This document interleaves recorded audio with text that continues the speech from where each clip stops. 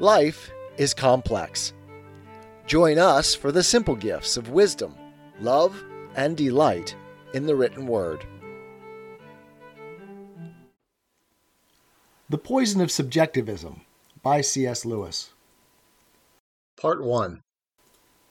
One cause of misery and vice is always present with us in the greed and pride of men.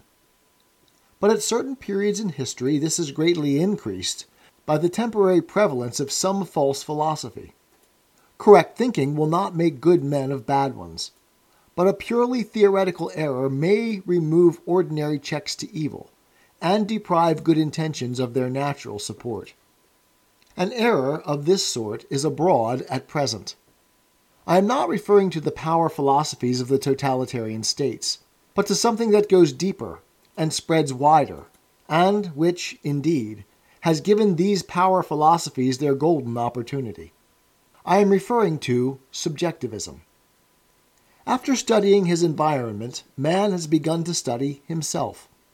Up to that point, he had assumed his own reason and through it seen all other things. Now, his own reason has become the object. It is as if we took out our eyes to look at them.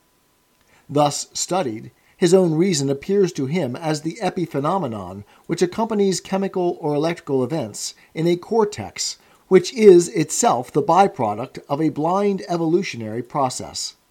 His own logic, hitherto the king whom events in all possible worlds must obey, becomes merely subjective. There is no reason for supposing that it yields truth.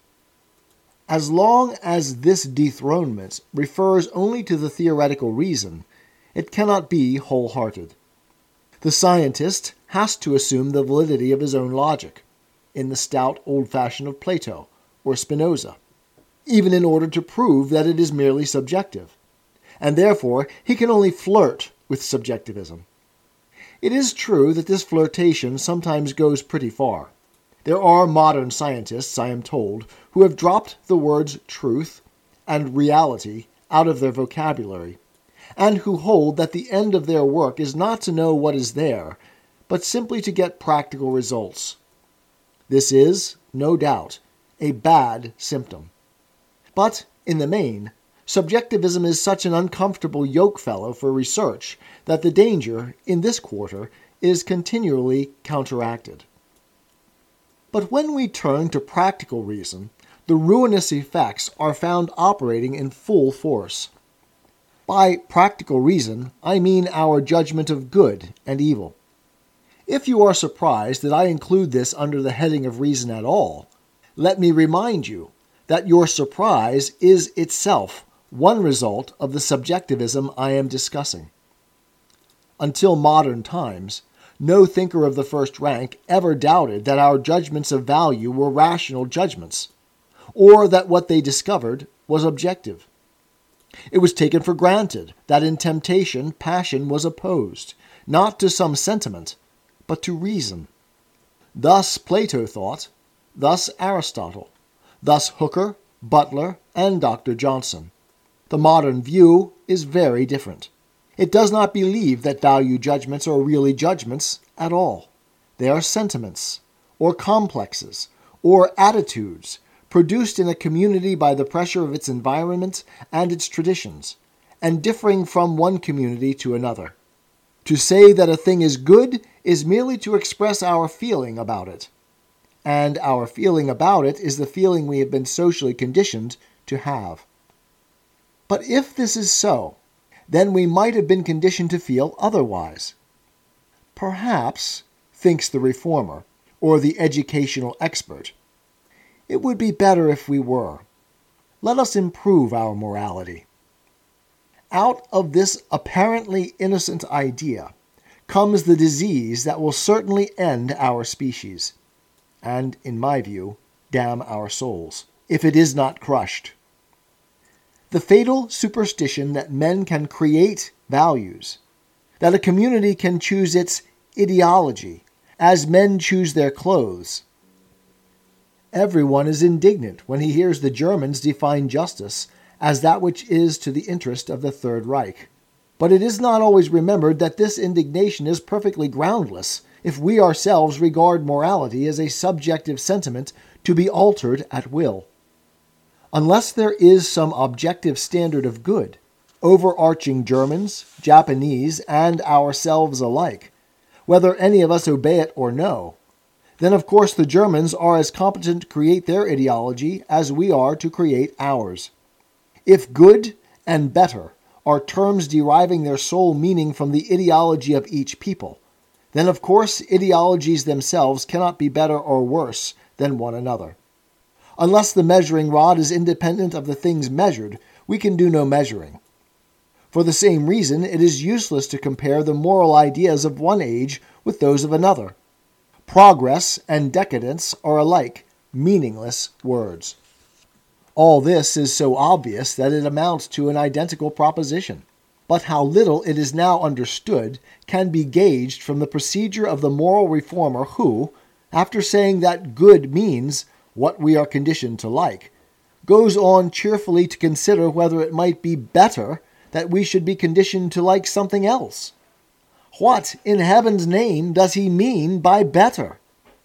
He usually has at the back of his mind the notion that if he throws over traditional judgment of value, he will find something else, something more real or solid on which to base a new scheme of values. He will say, for example, we must abandon irrational taboos and base our values on the good of the community, as if the maxim, "Thou shalt promote the good of the community," were anything more than a polysyllabic variant of "do as you would be done by," which has itself no other basis than the old universal value judgment he claims to be rejecting. Or he will endeavor to base his values on biology, and tell us that we must act thus and thus for the preservation of our species. Apparently, he does not anticipate the question, why should the species be preserved? He takes it for granted that it should, because he is really relying on traditional judgments of value. If he were starting, as he pretends, with a clean slate, he could never reach this principle. Sometimes he tries to do so by falling back on instinct.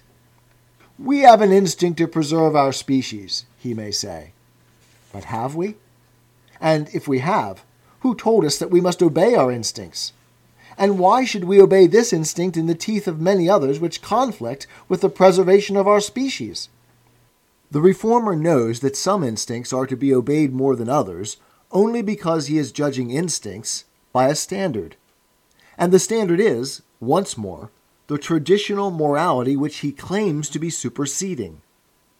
The instincts themselves, obviously, cannot furnish us with grounds for grading the instincts in a hierarchy. If you do not bring a knowledge of their comparative respectability to your study of them, you can never derive it from them. This whole attempt to jettison traditional values as something subjective and to substitute a new scheme of values for them is wrong. It is like trying to lift yourself by your own coat collar. Let us get two propositions written into our minds with indelible ink. 1. The human mind has no more power of inventing a new value than of planting a new sun in the sky or a new primary color in the spectrum. 2. Every attempt to do so consists in arbitrarily selecting some one maxim of traditional morality, isolating it from the rest, and erecting it into an unum necessarium. The second proposition will bear a little illustration. Ordinary morality tells us to honor our parents and cherish our children. By taking the second precept alone, you construct a futurist ethic in which the claims of posterity are the sole criterion. Ordinary morality tells us to keep promises and also to feed the hungry. By taking the second precept alone, you get a communist ethic in which production and distribution of the products to the people are the sole criteria. Ordinary morality tells us, ceteris paribus, to love our kindred and fellow citizens more than strangers. By isolating this precept, you can get either an aristocratic ethic with the claims of our class as sole criterion, or a racialist ethic, where no claims but those of blood are acknowledged. These monomaniac systems are then used as a ground from which to attack traditional morality. But absurdly, since it is from traditional morality alone that they derive such semblance of validity as they possess. Starting from scratch, with no assumptions about value, we could reach none of them. If reverence for parents or promises is a mere subjective byproduct of physical nature, so is reverence for race or posterity. The trunk to whose root the reformer would lay the axe is the only support of the particular branch he wishes to retain. All idea of new or scientific or modern moralities must therefore be dismissed as mere confusion of thought. We have only two alternatives.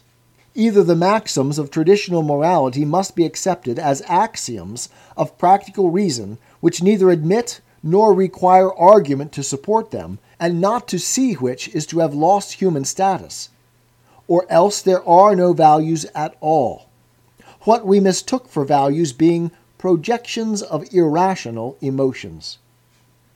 It is perfectly futile, after having dismissed traditional morality with the question, why should we obey it, then to attempt the reintroduction of value at some later stage in our philosophy.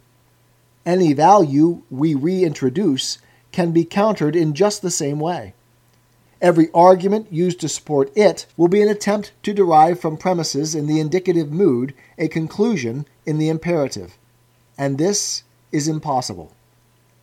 Against this view, the modern mind has two lines of defense. The first claims that traditional morality is different in different times and places. In fact, that there is not one morality, but 1,000. The second exclaims that to tie ourselves to an immutable moral code is to cut off all progress and acquiesce in stagnation. Both are unsound. Let us take the second one first, and let us strip it of the illegitimate emotional power it derives from the word stagnation, with its suggestion of puddles and mantled pools. If water stands too long, it stinks. To infer thence that whatever stands long must be unwholesome is to be the victim of metaphor. Space does not stink because it has preserved its 3 dimensions from the beginning. The square on the hypotenuse has not gone moldy by continuing to equal the sum of the squares of the other 2 sides. Love is not dishonored by constancy, and when we wash our hands, we are seeking stagnation and putting the clock back, artificially restoring our hands to the status quo in which they began the day, and resisting the natural trend of events which would increase their dirtiness steadily from our birth to our death. For the emotive term stagnant, let us substitute the descriptive term permanent. Does a permanent moral standard preclude progress? On the contrary, except on the supposition of a changeless standard, progress is impossible. If good is a fixed point, it is at least possible that we should get nearer and nearer to it. But if the terminus is as mobile as the train, how can the train progress toward it? Our ideas of the good may change, but they cannot change either for the better or the worse if there is no absolute and immutable good to which they can approximate, or from which they can recede. We can go on getting a sum more and more nearly right only if the one perfectly right answer is stagnant. And yet it will be said, I have just admitted that our ideas of good may improve. How is this to be reconciled with the view that traditional morality is a depositum fidei which cannot be deserted? The answer can be understood if we compare a real moral advance with a mere innovation. From the Stoic and Confucian, do not do to others what you would not like them to do to you, to the Christian, do as you would be done by, is a real advance. The morality of Nietzsche is a mere innovation. The first is an advance because no one who did not admit the validity of the old maxim could see reason for accepting the new one.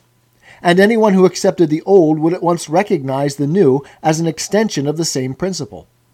If he rejected it, he would have to reject it as a superfluity, something that went too far, not as something simply heterogeneous from his own ideas of value.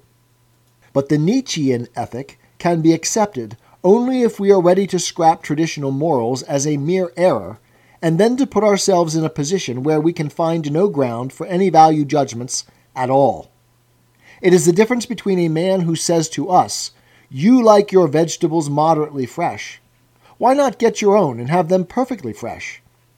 and a man who says, "Throw away that loaf and try eating bricks and centipedes instead." Real moral advances, in fine, are made from within the existing moral tradition, and in the spirit of that tradition, and can be understood only in the light of that tradition. The outsider who has rejected the tradition cannot judge them. He has, as Aristotle said, no arche, no premises.